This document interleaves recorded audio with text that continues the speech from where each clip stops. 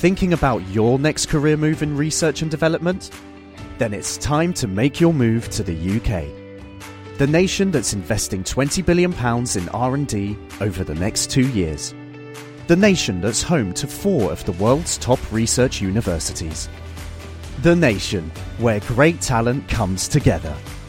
Visit gov.uk/great talent to see how you can work, live and move to the UK.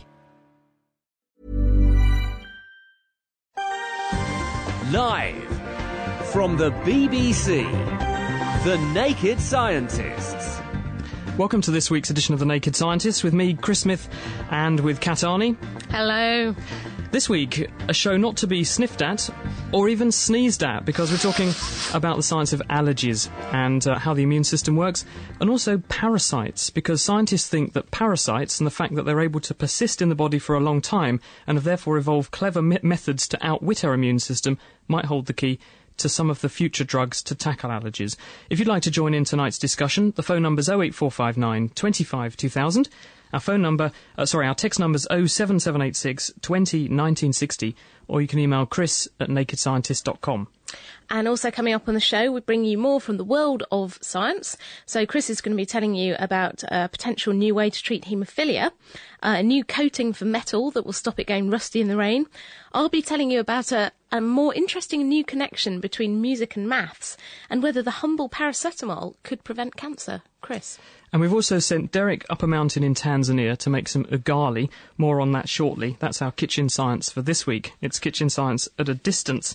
And also, here's my quiz question for you. If you think you know the answer to this one, you could win yourself, we have to give away this evening because it's an allergy show, 2 chirokinetic therapy sessions at David Stevens Harley Street Surgery in London. So this is if you have allergies or you know someone that has an allergy, then they'll try this therapy, chirokinetic therapy, in London at Harley Street, and we'll follow you up and see if it actually works on you. The question tonight, what geographical feature does every continent have an example of, except Europe?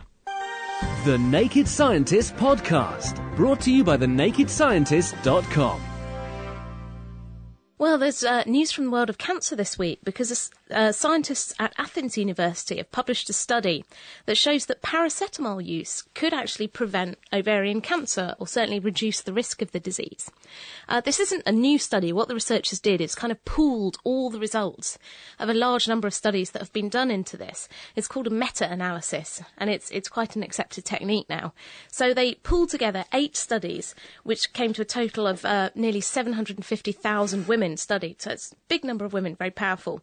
And they found that regular paracetamol use could actually cut the risk of ovarian cancer. This is quite interesting because ovarian cancer is something that's known as the silent killer. It's very difficult to detect, and it does kill quite a lot of women in the UK, around 4,000 women every year. So it would be very interesting if something as humble as paracetamol could help to prevent the disease. But there are side effects associated with long-term use of paracetamol and kidney drugs problems like and liver problems. Exactly. So it's a bit of a toss-up. So, if you're worried, don't go rushing out taking loads of paracetamol, because that's not very good for you. So hopefully they'll be able to do a proper trial now. Now they know what they're looking for. But also Cancer Research UK are actually funding a study using a blood test and an ultrasound screening to detect ovarian cancer. So, got any clues as to how it has that effect?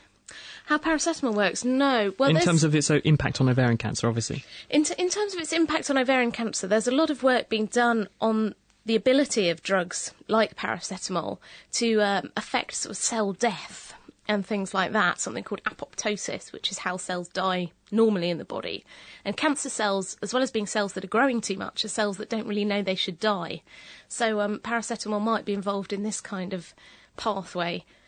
Maybe. Because aspirin, as well as having this amazing impact on pain relief and its ability to prevent heart disease and strokes, also has an incredible impact on cancer, doesn't it? People who take lots of aspirin regularly have a reduced risk of bowel cancer and also upper GI cancers, esophageal cancer and lung cancer. Exactly. That's actually another Cancer Research UK trial that we've been funding lately. So, and it also staves off Alzheimer's disease, which is nice, alongside turmeric. So lots of people in India who eat a lot of turmeric also have low levels of Alzheimer's. We believe that might be the link, although it's very hard to prove because it's difficult to know what the doses are. But onto something completely different, which is the subject of rusting and metal corrosion. Now, this is a major problem in the aerospace industry because aeroplanes are built of aluminium because it's extremely strong but very, very light. And another useful use for aluminium because it's strong and light is actually in power cables, because most people think power cables on pylons and things are copper, but it's too heavy and it's also expensive. Aluminium, whilst being expensive, the payoff is very, very strong but very light. You don't need as tough a pylon to support it. But how do you stop your aluminium going off? Well, a group of researchers in Germany, led by a guy called Helmut Mowold, and he works at the Max Planck Institute for Colloids and Interfaces in Potsdam. And what they've done is to produce a very clever system where you have a coating which only releases a corrosion inhibitor wherever it's damaged. And this is what they've done. They've taken some tiny glass beads. They're 100 nanometers. That's 1/10,000th of a millimeter across these tiny beads. And they've given them 2 coatings of 2 different polymers. And one of the polymers is a substance called polyethylene imine, and that has a sort of positive charge on it. And the second coating is called polystyrene sulfonate. And because that's negatively charged, it sticks to the positively charged polyethylene imine that they put on first. And sandwiched between those 2 layers is the corrosion killer, and it's a substance called benzotriazole. And so it's immobilized between these 2 layers and kept out of harm's way. And you mix this whole lot together in a gel called zirconium oxide and coat the metal with it. And wherever it gets scratched or damaged, the silica balls get ruptured or broken open, and this releases the benzotriazole, and the result of that is it comes out and stops the metal corroding. And they've done 2 very simple experiments. They scratched pieces of aluminium in air and underwater, in seawater in fact, and they were able to demonstrate that scratches of quite a significant size, up to 0.1 millimeters, which is actually quite a big scratch, especially in the context of something like an aeroplane, were completely prevented and protected from corrosion. And so now what they're trying to do is to play the same trick on iron and steel, because it might be possible to protect our cars in exactly the same way. I think it's too late for mine. My car's complete. It's looking a bit scruffy. It's a complete rust bucket, my car. Yeah. Anyway, researchers at the University of Princeton have been looking at music in a very different way.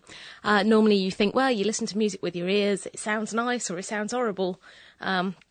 But actually, this researcher called Dmitry Tomosko has been looking at music in a very different way. He's been doing mathematical modelling with music. Now, the structure of music is you have a melody and you have chords underneath it that provide your harmony. And, nice classical music, bit of Mozart, stuff like that. It has a very pleasing to the ear sort of structure of the chords and the melody. Whereas modern music can sometimes sound very dissonant, very hard to listen to, because the chords don't make a nice progression and a nice sound. Like rap? No, not like rap. I mean, like modern, your sort of your Schoenberg and your Weber and that kind of stuff. Fair enough. You're just uncultured, Chris. Anyway, so what Tomosko's been up to is creating three-dimensional mathematical models of music, so he can plot where the chords are in a mathematical space and then see how the relationship works between them. And for example, if you take a piece of Chopin and map where the chords are, you can see that it sounds, the chords are quite straight harmonic chords, but it sounds a bit weird to the ear. And then he can tell that that's because the chords are quite close together in this area of geometric space, whereas other pieces pieces that sound very, very odd, they have their chords spread out all over the place in geometric space. So this is a tool not only for mathematicians, but also for musicians and composers to help them understand why something might sound good or why something might sound really weird. So given that you've got this formula for what sounds good, is it possible to write a computer program that can then write music that sounds good? Well, I think there's some of those out there already. Have you heard Britney Spears stuff? Yeah, no, this is quite good actually. Only joking. I don't need the people in white coats to come. Look, this is an interesting story. Talking people in white coats, haemophilia, and this affects about 1 person in 5,000 if they're male. And as we discussed last week on the show, we were talking about the X chromosome, because the gene for haemophilia, one of the 2 diseases that causes haemophilia, is on the X chromosome, and men only have 1 copy of that chromosome. We're more likely to be affected than women are, which is why you tend to see men with this bleeding disorder. It's actually caused by the lack of a blood clotting factor called factor 8, which is almost like a linchpin in what's called a clotting cascade. So when you injure yourself, all of these proteins are switched on in turn in a cascade. One activates the next, and that activates the next, and activates the next, and it culminates in the formation of a blood clot. And factor VIII is what's missing. It's the key part of that cascade, and it's absent in these people. And it's fairly easy to treat. If you have inherited the problem, then injecting fresh factor VIII, which can be made synthetically these days, can overcome the problem.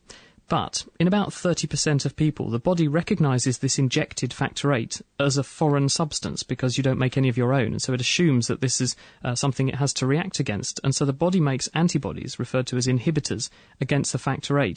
And this stops it working. And this can push the cost of treating someone with haemophilia into the millions because you have to start using other extremely expensive agents that cost an absolute fortune. So how can we get around the problem? Well, a group of scientists who are working at the Medical College of Wisconsin under the guidance of Robert Montgomery, and that's in Milwaukee in the States, they came up with the idea of tackling the problem using platelets. Now, platelets are what are essentially bits of cells. There are stem cells in our bone marrow called megakaryocytes, and they bud off and they make little pieces of their cell membrane available in the bloodstream, which are these platelets. They're not actually proper cells, they're just bits of the cell. What the researchers did was to take the stem cells that make those platelets and add a healthy copy of this factor VIII gene to them. And this is in mice that have been genetically engineered to have this particular form of haemophilia. And when they added this gene and then put these stem cells back into the mice, they found they could cure the mice from their haemophilia. And the reason what was going on was that the platelets were going around in the bloodstream, keeping this factor VIII hidden inside the platelets, so the immune system couldn't see it. And then whenever the platelet was needed, wherever there was an injury to the blood vessel wall, for example, then the platelet would activate, which is what platelets do anyway, and pump out the contents of the platelet, including the factor VIII. And there it was, made on demand where it was needed. And this was able to massively overcome any of the problems because of antibodies that people with haemophilia have developed. So what they're hoping is that this might be possible in people who have haemophilia. And this, if you can establish sort of long-term transduction, in other words, expression of this factor VIII in these platelet precursors, it might be possible to cure people with haemophilia in future. The Naked Scientists, supported by the Wellcome Trust. And now it's time to head stateside for this week's Science Update, where Bob Hirshon and Chelsea Wald take a look at a nasal spray that could put an end to marital strife, and how your child's drool could reveal its stress levels. This week for the Naked Scientists, we'll be exploring your emotions and how your body chemistry regulates and responds to them. First, Chelsea has some new findings on the so-called love hormone and how it could help even when you're not feeling especially amorous. In your brain, oxytocin plays a vital role during sex and emotional bonding. And according to Emory University behavioral scientist Beate Ditzen, it could even help during domestic spats. At the University of Zurich in Switzerland, she and her colleagues monitored a stress hormone in couples discussing unresolved conflicts. Couples who snorted an oxytocin nasal spray beforehand produced significantly less of the stress hormone. They also talked more openly about their feelings.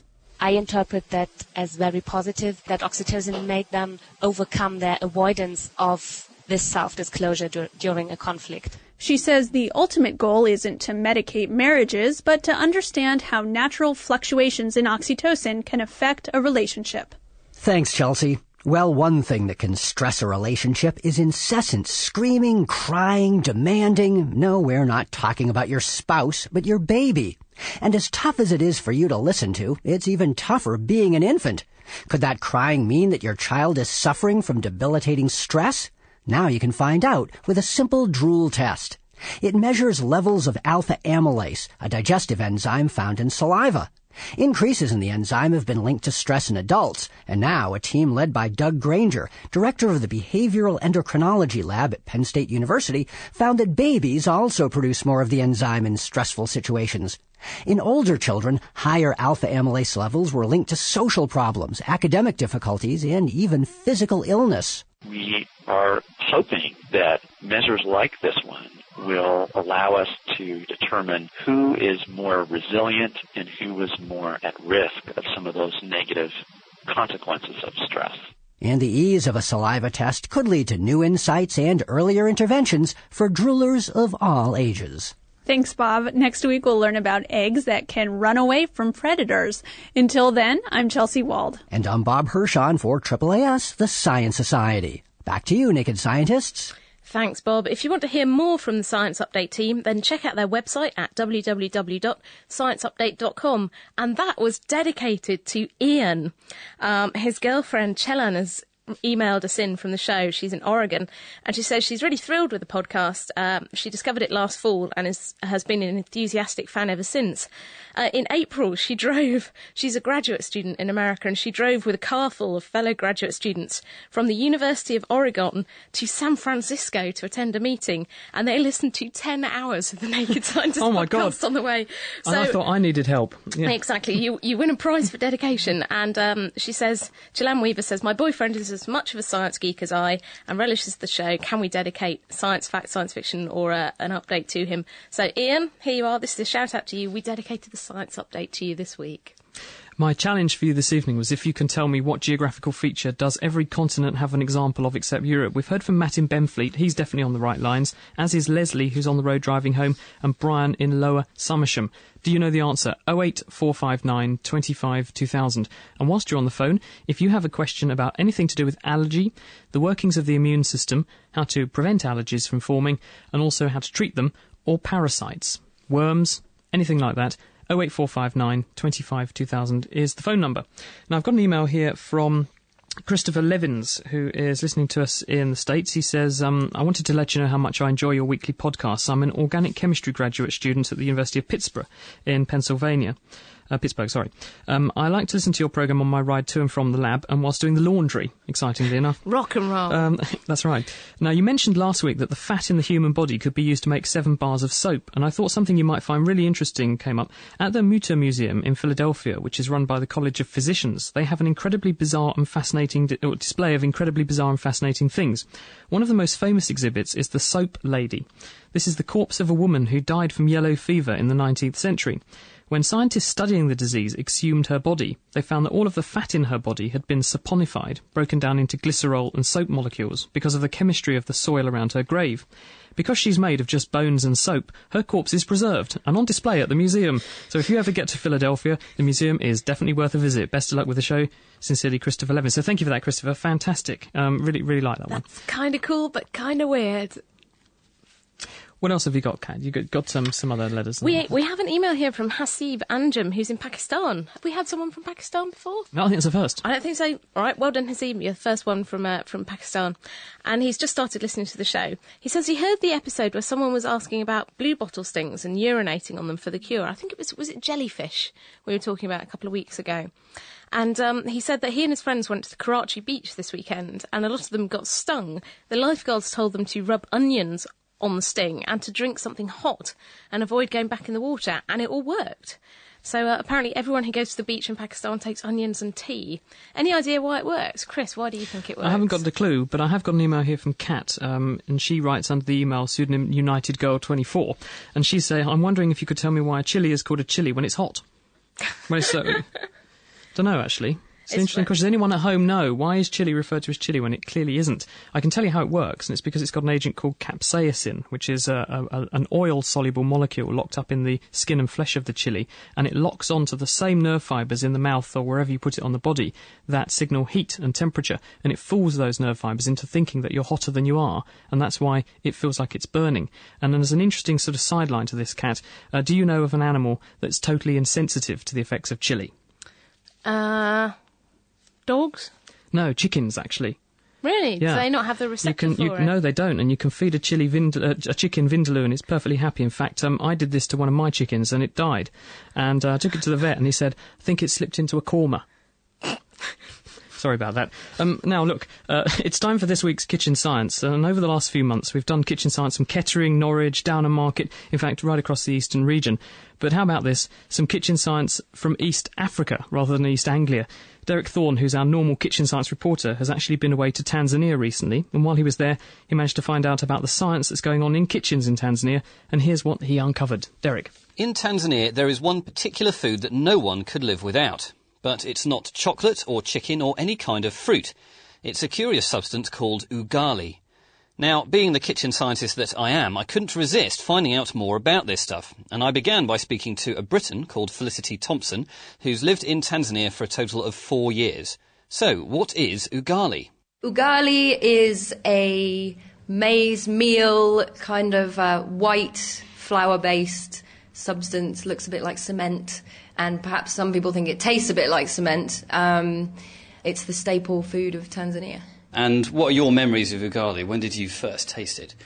I first tasted it when I was volunteering in Tanzania about 5 years ago, and my first impression was not great. I had it perhaps with sauce that was not so great, and basically with ugali it's all about the sauce. Okay, so tell me more about the method of eating with ugali then. What do you have to do? Okay, well, with ugali you get a lump on a plate, and you basically use your fingers, your right hand, and you grab a bit and you start rolling it up in your hand, and then you make a little sort of boat with it in order to scoop up whatever you're eating it with. So, it's white, it's thick, it's floury, and it's very, very popular.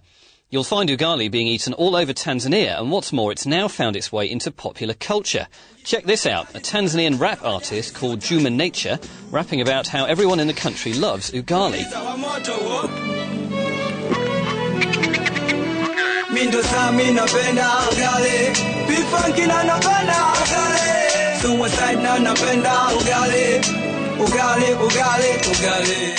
But despite being so popular, it seems we outsiders find this stuff rather hard to appreciate. So how is it that ugali can be enjoyable? Well, ugali is never eaten by itself, but the texture and the sort of weight of it, if you put that together with a really tasty sauce, maybe a curry or like a tomato-based sauce or even beans with coconut, it is the perfect combination, basically. And have you ever cooked ugali? It's tragic to say, but I haven't. I've been here for 4 years and I've never cooked ugali. Felicity Thompson speaking there, and I should add that I too have never cooked ugali. So while I was in Tanzania, I felt I had no option but to find out how it's cooked, and to look into the science of ugali as well. So here it is, some kitchen science from Tanzania, courtesy of Chelu George, who runs a cafe called Best Snacks in the town of Iringa. She kindly let me into her kitchen and showed me the things you need to make ugali. Firstly, about a litre of water boiling on the stove. Secondly, about 200 grams of maize flour, which is basically corn flour. And thirdly, a bowl full of cold water. So, listen up if you fancy trying this at home. This is how you make ugali. We start now to put the dry flour into the cold water. We stir it with a wooden spoon. So the flour is in the cold water there, so it's not really dissolving very well, but I suppose, yes, it's kind of becoming like an emulsion, quite a thick emulsion, isn't it? There's kind of bits of flour in there. It has to dissolve well so that it doesn't give lumps. Then we now pour this mixture of flour into the boiled water. So that's gone into, let's say, a litre of water, which is bubbling away on the stove, and it's rather thinner now, but I can see that there actually are no lumps, so that's gone very well. Okay, and so what now? To stir it until it boils again. So, you dissolve the flour in the cold water as best you can, and then pour that mixture into the boiling water. And after a couple of minutes, the mixture starts getting thick. Now, does this process remind you of making a more familiar food? Well, a few months ago on Kitchen Science, we made gravy, and this is really very similar. Each granule of maize flour contains starch molecules, and these molecules, which are normally long and thin, are actually bunched up and tightly packed. When you heat the granules in water, however, they swell and burst, and the starch molecules can stretch out to their full length. Since there are so many in the mixture, they very quickly tangle with each other, and this is what makes it go thick. The main difference between ugali and gravy, though, is that you heat ugali for longer to make it even thicker. You could call it an uber gravy, or something like that. Anyway, back in the kitchen, the mixture is boiling, and we're about to add more dry flour to it. We put only 2 big spoons of flour and start stirring it until it becomes thick. Okay, so we're going to add more flour then to this rather thicker kind of porridge-like mixture we've got bubbling away. In it goes, so that's 1 spoon and the second. Okay, so that's actually getting pretty thick, and the bubbles, let's get a bit of audio of that. They're actually pretty thick bubbles you can hear. There you go, that's like a potion bubbling away on the stove there. Fantastic. So okay. I start stirring it until it becomes much more thick. And that has actually gone really thick now. I mean, that's not really a liquid anymore. That's kind of looking like mashed potato. So we continue stirring it until all the lumps are finished. Yeah, so we can smell now the ugali, which is just sat there. It's a big lump of, I suppose it's just thick porridge-like stuff. It's very, very thick, isn't it, though? It looks like mashed potato, but it's thicker than that. Shall we have a try? Yes, we can try now. When you take a piece of ugali, you don't have to take it from the middle because it is very hot in the middle. OK, right, well, here we go. And as I know from being in Tanzania a little while, it is the right hand that you eat with. Yes, and, we use the right yeah. hand to eat it. So I'm just going to try some. Nom. And there it is. Very good. It's a bit dry to have on its own, but... I mean, do you enjoy eating ugali on its own? No, it is enjoyable when it is cooked nicely, but it is not nutritious. And I know that you've been making this ugali while I've been asking you various questions. So is this good ugali, or I mean, did I distract you? It is good ugali. And I can vouch for that too. So there it is. That's how you can make ugali. And now I'd like to know whether you at home can do it. It's not hard. You just have to stir corn flour into boiling water until it gets really thick. And as always, please take care with any boiling water. Please tell us how you do, and also tell us what it tastes like. Do you think ugali could catch on here? The number is 08459 25 2000, and you can email chris@thenakedscientist.com. Well, thanks very much, Derek. Next week, Derek will be back in the UK and finding out how sun cream protects you from damaging UV rays. And that's because on next week's edition of The Naked Scientist, we'll be finding out about the science of the sun, we'll be finding out about nuclear fission and nuclear fusion and how nuclear energy works in general, and also finding out why some people burn more in the sun than others. And if you have any questions for us on that, please send them to me by email this week, chris@thenakedscientist.com, and let me have them in time for next week's programme, and we'll try and include them. I am asking you this evening, what geographical feature does every continent have an example of, except us here in Europe? We've heard from Liz in Norfolk. She thinks it's a coral reef. Not quite right, Liz. Not quite right. And here we have an email, speaking of coral reefs, from Captain Jan Salm, who is on the MT Sathania, floating somewhere in the Red Sea.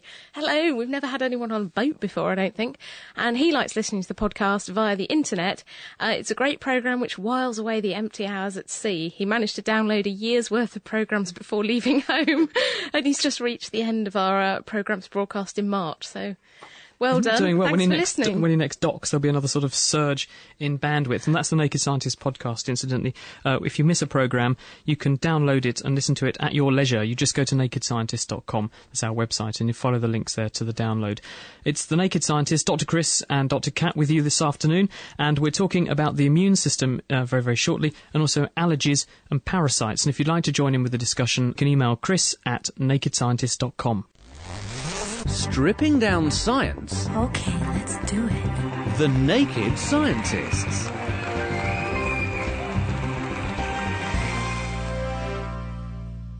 It is The Naked Scientists, and we're talking this afternoon about the science of allergies. And from the University of Lincoln, here's Professor Carrick Sewell. Hi, Carrick. Thank you for joining us. Hi. Can we just get to the bottom of this? Because allergies are obviously a manifestation of how the immune system works. But what actually is the immune system? Well, the immune system isn't one thing, and I think we use the term immune system just for a shortcut to avoid saying immune systems, because there are loads of them. You can find them in everything from plants to insects to all sorts of animals. And through evolution, we've adapted to cope with the onslaught of pathogens. All the germs, viruses, everything that tries to invade and kill us, we've evolved to deal with in various ways, and our immune systems are the tools that the body uses to do that with. What are the bits and pieces that do it? What has it got in its arsenal to deploy? Well, if you draw the immune system out, it makes the underground map look basic. So there's an awful lot to it, but there's two key things which really help picture it in your mind. The first is that the immune system needs cells, and there are a variety of cells of the immune system. Many of their functions are to go round, find a pathogen, and ingest it and kill it in some way. There's a variety of ways they can do that. But the clever part of the immune system is the eyes of the immune system. And we often say the immune system sees a pathogen, but in fact it hasn't got any eyes. And even if it did, it's dark in there. So the immune system needs detectors, and the commonest type of detector everybody's heard of but doesn't really know what it is antibodies.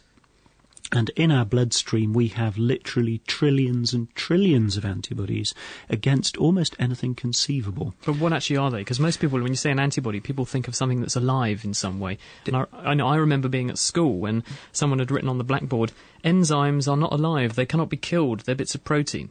Well, antibodies are other bits of protein as well, and they're made by one of the cells in the body, the B cell, and they stick to pathogens very, very specifically. So an anti-polio antibody will only stick to polio, an anti-salmonella antibody will only stick to salmonella.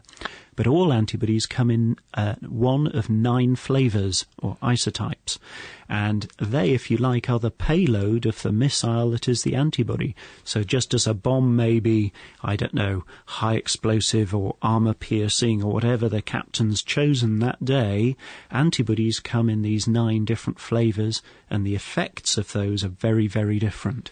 So what are the antibodies responsible for allergies and things like that then? The antibody which causes allergy is called Ig, which is short for immunoglobulin, IgE.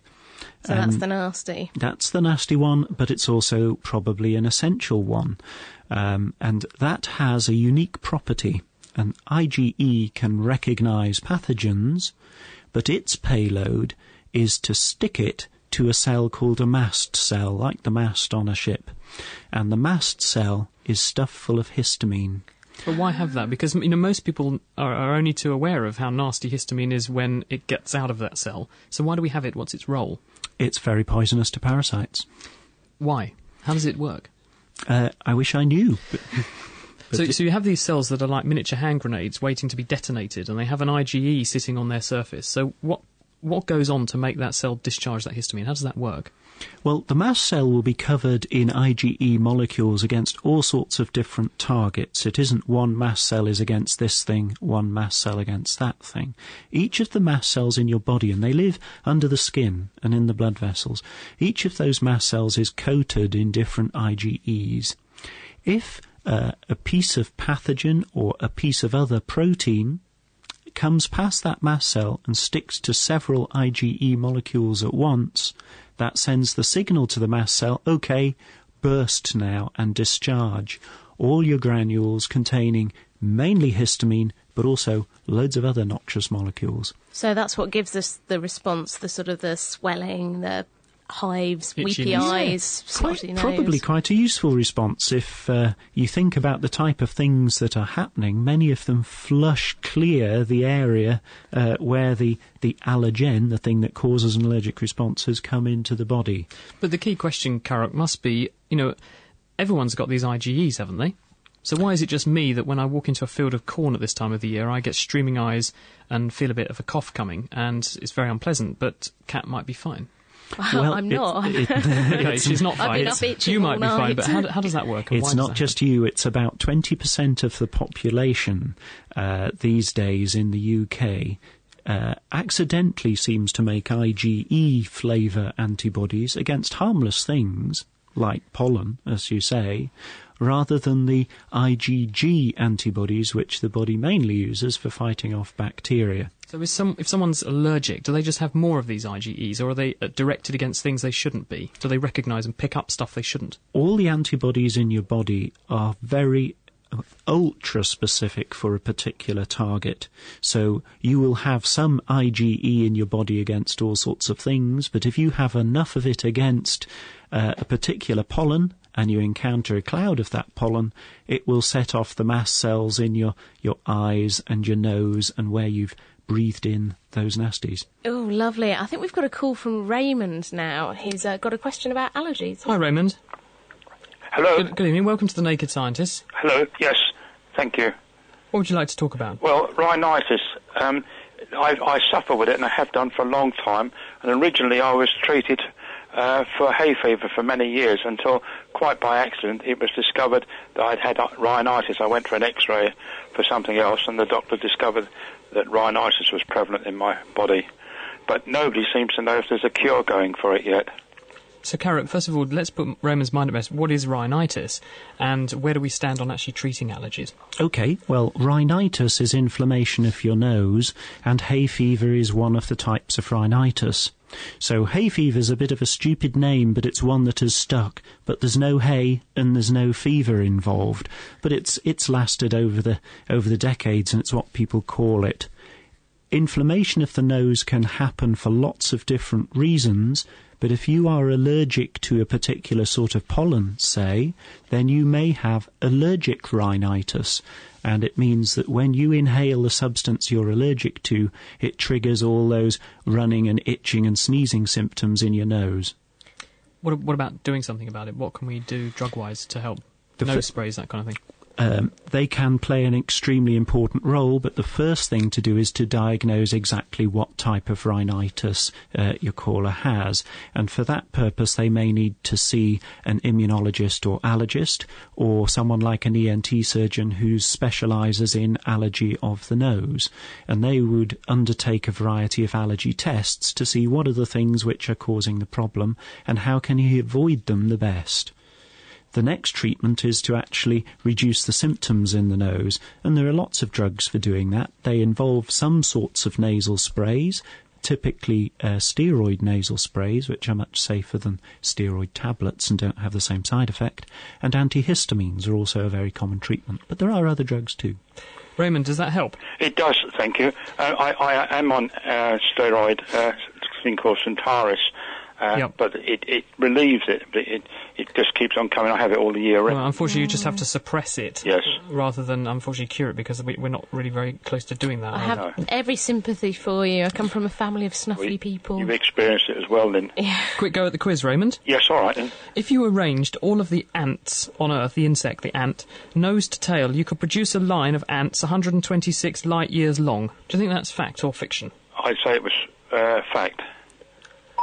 Staggering. Chris has had nothing better to do with his life except do the maths. He thinks that there are 300 million trillion ants on Earth. That's 3 followed by 20 zeros.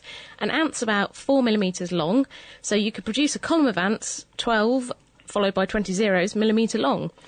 So light travels at 300 millimetres a second. It would take a beam of light shone along this column 126 years to travel from the first ant to the last ant. Have you got nothing better to do with your life, Chris? I'm afraid not. No, so, well done, Raymond. 1 out of 1 so far. Next question. The average person in the UK eats 10 kilos of chocolate every year. Do you think that's fact or a bit ambitious?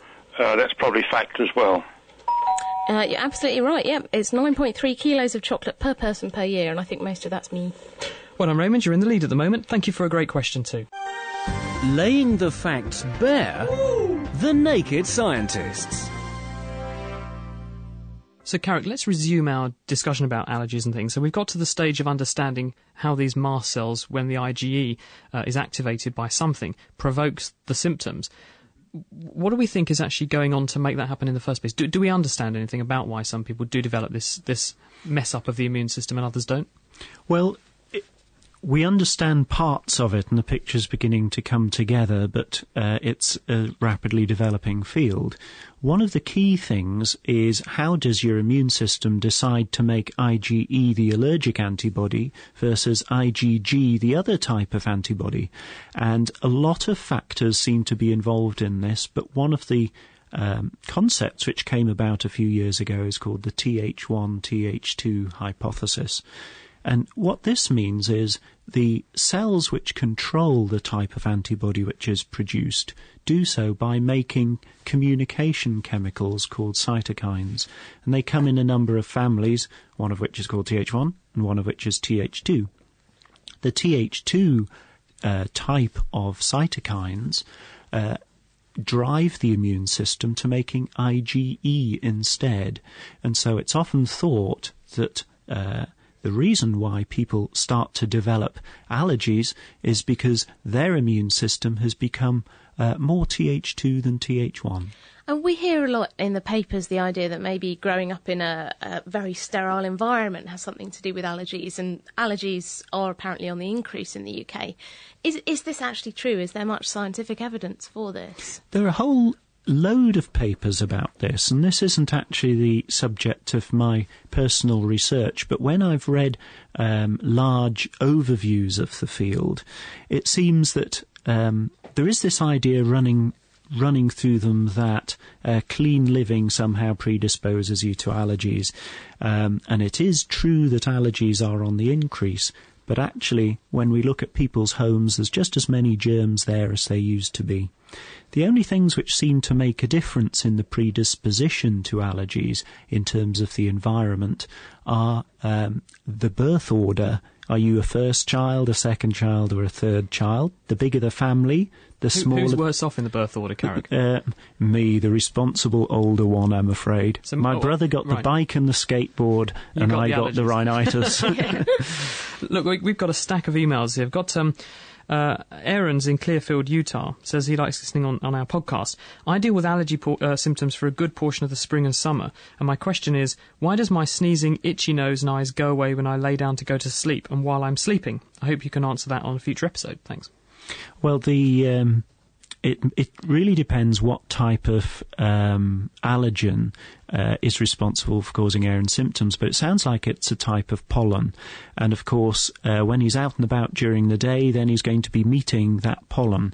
And when he's in bed, he's likely not to.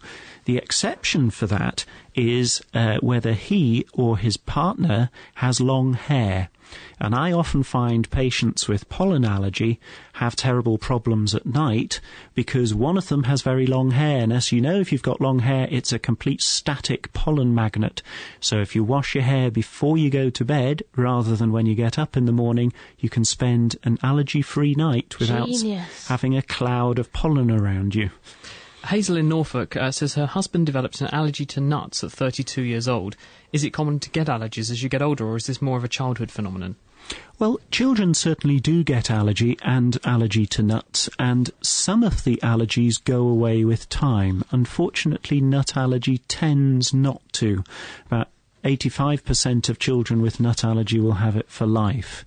But it's not impossible to develop an allergy later in life, and I often get patients every week who say, well, why me and why now? I'm 30 or 40 or something like that. I'm afraid it just happens, but it certainly isn't an exclusion. So if you start to develop serious symptoms of an allergy in later life, get it sorted out, because it can be an allergy. Here's a sort of converse. This is from Yumi, who is writing from Japan and says, I've been suffering from hay fever ever since I was in junior high school, but then suddenly 2 years ago when I was in university it was cured, or so it seems. Never had any medication or anything like that. What happened? Well, presumably his immune system just got the hang of dealing with that pollen, and instead of making IgE antibodies against it, it presumably changed to making IgG. The other type of development which happens in the immune system is another type of cell comes along called the T regulatory cell, and that is allergen-specific but gives off cytokines, the communication chemicals which damp down the immune system. So whereas he used to have an allergic reaction, it may be that his T regulatory cells have now got the hang of controlling that, and that's great news for him. We've got a quick question here from Brad Smith, who's in Portland in Maine, and he has two questions. The first one is Dr. Cat single? No. Bet you wrote that. I didn't. Thanks, Mum. No. And the second is, what is it about sleep that makes it so beneficial to us when we're ill? Are we better able to mobilise our disease resources? How is sleep related to the immune system and fighting off things? Anyone want to chip in on that? Any ideas? Well, we have different patterns of hormones that go up and down during the 24-hour day, and some of the healing hormones seem to be involved in the sleep phase of the day rather than the daylight phase of the day. But we're mending all the time, breaking down bits of our body and rebuilding it as we need it. Fancy listening to The Naked Scientists in your bed, on your way to work, or even at work? Mm-hmm. Why not subscribe to our podcast? For more information, visit nakedscientist.com/podcast. Samantha in Bar Hill reckons the answer to my teaser, which is what geographical feature does every continent have an example of except us here in Europe, is a... not going to say it. What do you think it is? Begins with a D. D something. That's your clue. John in Norfolk's definitely on the right lines.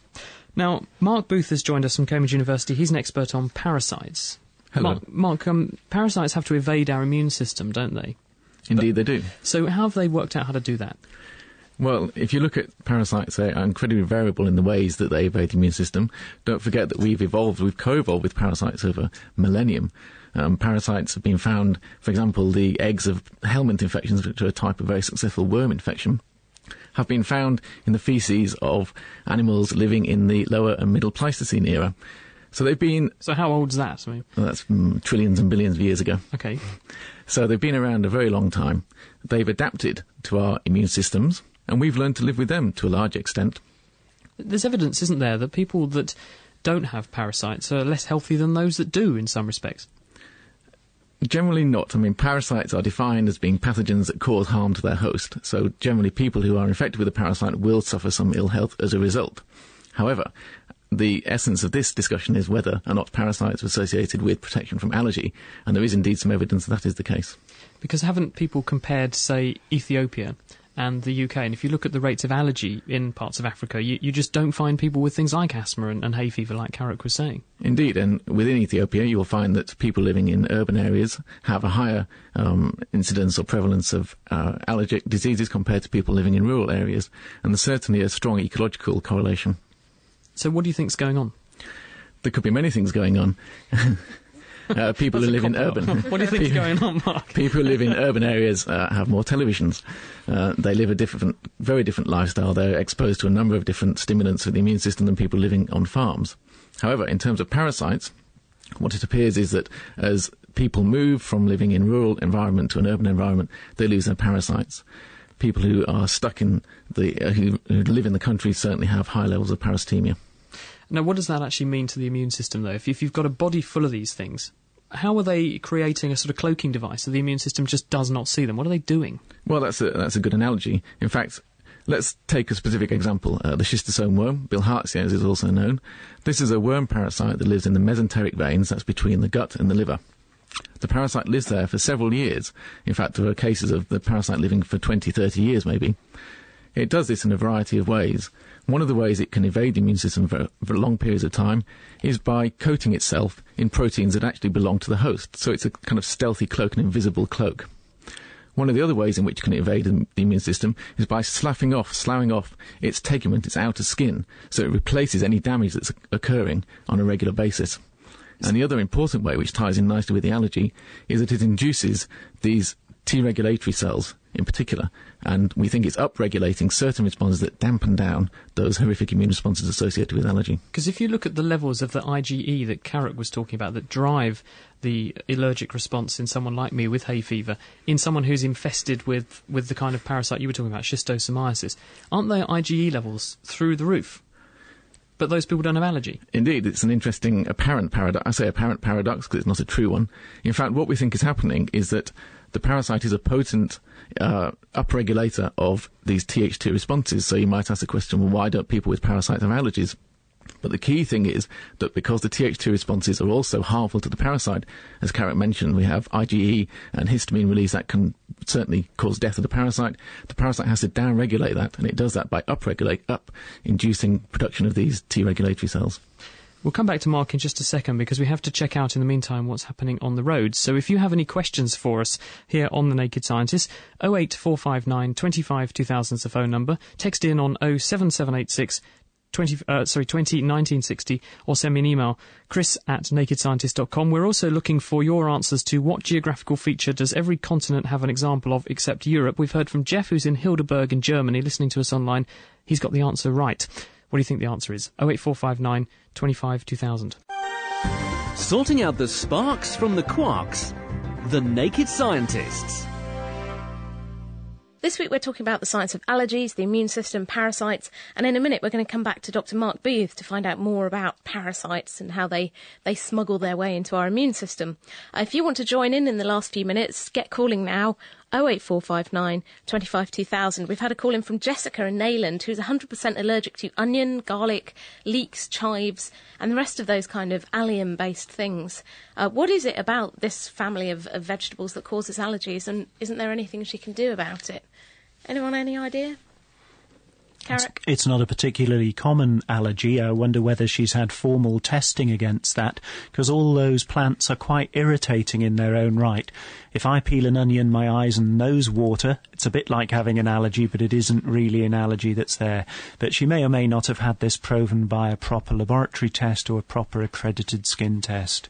So, onions irritating generally. Quick question for you, Carrick. Andrew in London and also Bethany in Portland in the US, both speculating on the same line, which was heard a report that bacteria in our gut and our immune system respond to the local environment. So is there any medical benefit from picking your nose and eating it, transferring regular samples of airborne bacteria and viruses to the immune system's training ground in the gut? What do you think of that? I think we train our immune systems quite politely without having to do that. Nigel's on the line. Let's have a quick chat to Nigel. He's in Northampton. Hello, Nigel. Hello. Welcome to The Naked Scientist. What do you want to talk about this evening? I was thinking about the common reaction to allergy is a rash, and I wondered why there was a rash and what good did it do? Carrot. Well, a common reaction to allergy is probably more to have your nose run or to wheeze, but the same sort of process can happen in your skin, and that histamine is making the blood vessels leak out their fluid rather than the red cells in them, and that makes the skin swell up and go red. So as Carrick mentioned, I think the mast cells that do this histamine release, they're also found in your skin, aren't they? They're just under the skin. I think it's very important to realise, though, that quite a lot of people get hives or urticaria most days of the year. They have chronic urticaria, and this is not an allergy. But many GPs will look at them and say, oh, it must be an allergy because you've got the rash. It never is in that situation, and it's worthwhile seeing an immunologist, allergist, and getting that sorted out. Quick go at the quiz, Nigel. Yeah. Here we go then. In describing their ideal man, women place the greatest emphasis on looks. Is that science fact or science fiction? Fiction. You're absolutely right. In recent surveys, looks actually came third when women were asked. What was first, wallet size? No, the first was intelligence. Intelligence was in second place. A good sense of humour came top at 98%. Cooking ability apparently only rated about 34%. The global trade in chocolate is worth £100 billion, Nigel. Do you think that's true? Yeah, probably. Not quite right there. It's worth about £30 billion. That's 43 billion US dollars. 1 out of 2 puts Nigel in second place this evening. Let's return now to Mark Booth, who's joined us from the University of Cambridge. Mark, you're part of the Matt and Jeannie project, so what's that all about? That's a charitable venture that we've started within our research group. The main idea is that we wish to support communities where we've been working. The group's been well established in East Africa for the last 25 years, and we feel that every time we go there, we owe the community something because of their cooperation. So what we're doing is we're trying to raise money for community projects. We talk with people in the communities, we liaise with them, they identify projects that they think are important to them, then we try and raise funds for them here. And what are you currently working on? I mean, what's the key thing now to try and understand how you can borrow from biology and nick what these bugs have learned how to do, which is to switch off allergy from the body's immune system? That's one of the things we're interested in. We work in Kenya and in Uganda, and we're involved in seeing what happens when we treat people for their parasitic infections. One of the things you might expect to happen is if you remove the regulation that the parasites are using to protect themselves, then you may find a rise in allergic responses, and you may find a rise in histamine levels and so forth. We're interested. Does that happen? It does happen, but there are a few big buts. First of all, because the parasite has been very successful while it's in existence, it's kept your histamine levels very low. When you remove the parasite, the histamine takes a long time to reach, say, European control levels, so you don't suddenly die of anaphylactic shock once you take the parasite away. So are people actually doing trials now to understand whether it's possible to simulate that effect? Yes. In fact, if we understand the idea that if you have a parasitic infection, you're protected from some types of allergy, then we can look at the work of, say, Professor David Pritchard up in Nottingham. He's actually involved himself in a clinical trial using hookworms to protect against asthma. We had him on the show a couple of months ago, I think, and he was talking about some of the work they're doing. And again, it's not just diseases like allergies and asthma, but I think it's also things like rheumatism as well. Other autoimmune diseases may be damped down. That's right. Parasites are being used therapeutically in trials against Crohn's disease and ulcerative colitis. How does that actually work? Are they're producing factors locally, or is this sort of manipulating the entire body's immune system? Because the diseases like joint disease and bowel disease, it's obviously very focal tissue that's affected. So is it just having, say, the worm? Because people have fed worms to people with Crohn's disease, haven't they? And demonstrated they've improved. Is it just having the worm physically in contact with the bowel wall that has the effect, or is it something coming out of the worm into the bloodstream? The worm appears to be mediating local events at the bowel because it will be inducing the upregulation of these regulatory cytokines like IL-10, and that just calms everything down so you don't get this overactive immune response against the flora in the gut. Thanks very much, Mark. Kat? Okay, and just finally, before we come into the last minute of the show, we've had an email here from Maria Ramirez, who says she's listening to our podcast from exotic Waukesha in Wisconsin. She says she's actually listening to our podcast during her calculus maths class. Naughty Maria. She wants to know if we're going to do a world tour, because she would totally come. It would be great. Are we? I don't know. Are we? Anyone going to pay for us to go on a world tour? We do a sort of virtual world tour from here in the studio. But look, we've run out of time. My massive thank you to Mark Booth and Carrick Sewell for joining us this evening on the programme to talk about parasites and allergies and that kind of thing. I'd also like to say thank you to our production team here at the studio. Thank you to Anna Lacey and Holly Barclay and to Petro Minch, who do an amazing job helping us every week to put this whole thing together. Next week, we'll be taking a look at nuclear reactors and finding out all about the science of nuclear fission and nuclear fusion. We'll also be looking at the biggest nuclear fusion reactor that we know about, our own sun, and asking how that works, and also, appropriately enough, considering the science of sunburn. And there'll be a great kitchen science experiment to explain how sun cream works. So, if you've got any questions about any of those topics in time for next week's show, then do email them to me. The email address is, of course, chris@nakedscientists.com. And if you'd like to show your support for us here at The Naked Scientist, then please consider voting for us at Podcast Alley, or you can nominate us for the 2006 Podcast Awards in the Science and Technology section. There are details on our website at nakedscientists.com. Now finally, the answer to this week's teaser, I asked you, what does every continent have an example of except Europe? The answer was, of course, a desert. Thanks very much for listening, and until next week, goodbye.